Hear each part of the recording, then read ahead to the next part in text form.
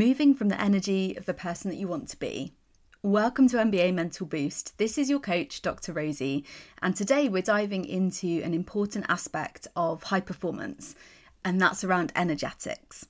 But before we go straight into the tools for this one, I want to back it up and explain what energetics is and its relevance to you. So when I talk about energetics, I'm referring to emotional intelligence and the way that you feel inside. It's all about frequencies and vibrations.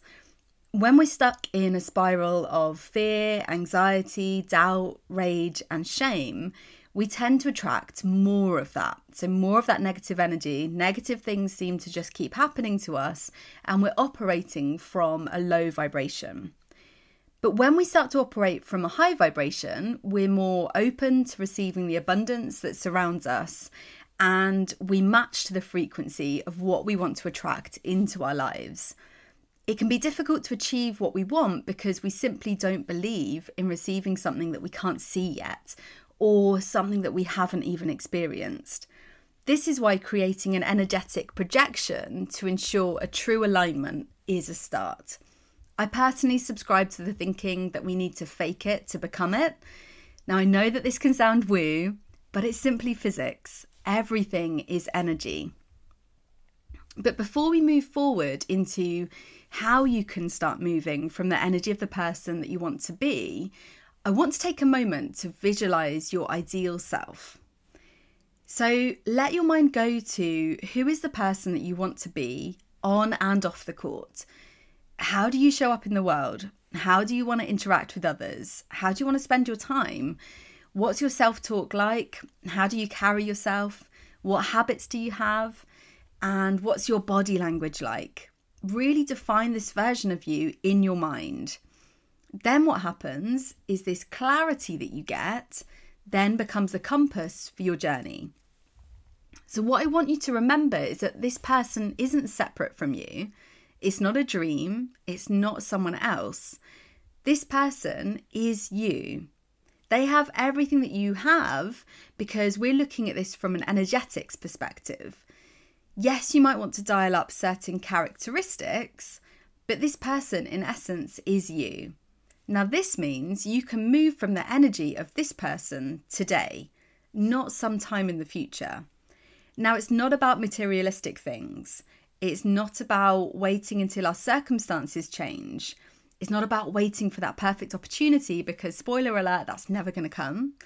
It comes down to your energy first, and this is 100% in our control. And I think that's a really empowering thought. So what does it mean to embody the energy of the person that you want to be? It's not about wishful thinking, hoping that one day you might suddenly morph into this person. It's actually about aligning your thoughts, actions, and mindset with the version that you want to become. Now, all of this is in your control. Your thoughts impact how you feel, your feelings impact the action that you take, and the action that you take impacts your results. But this comes to your thinking first. It's all about then taking inspired action.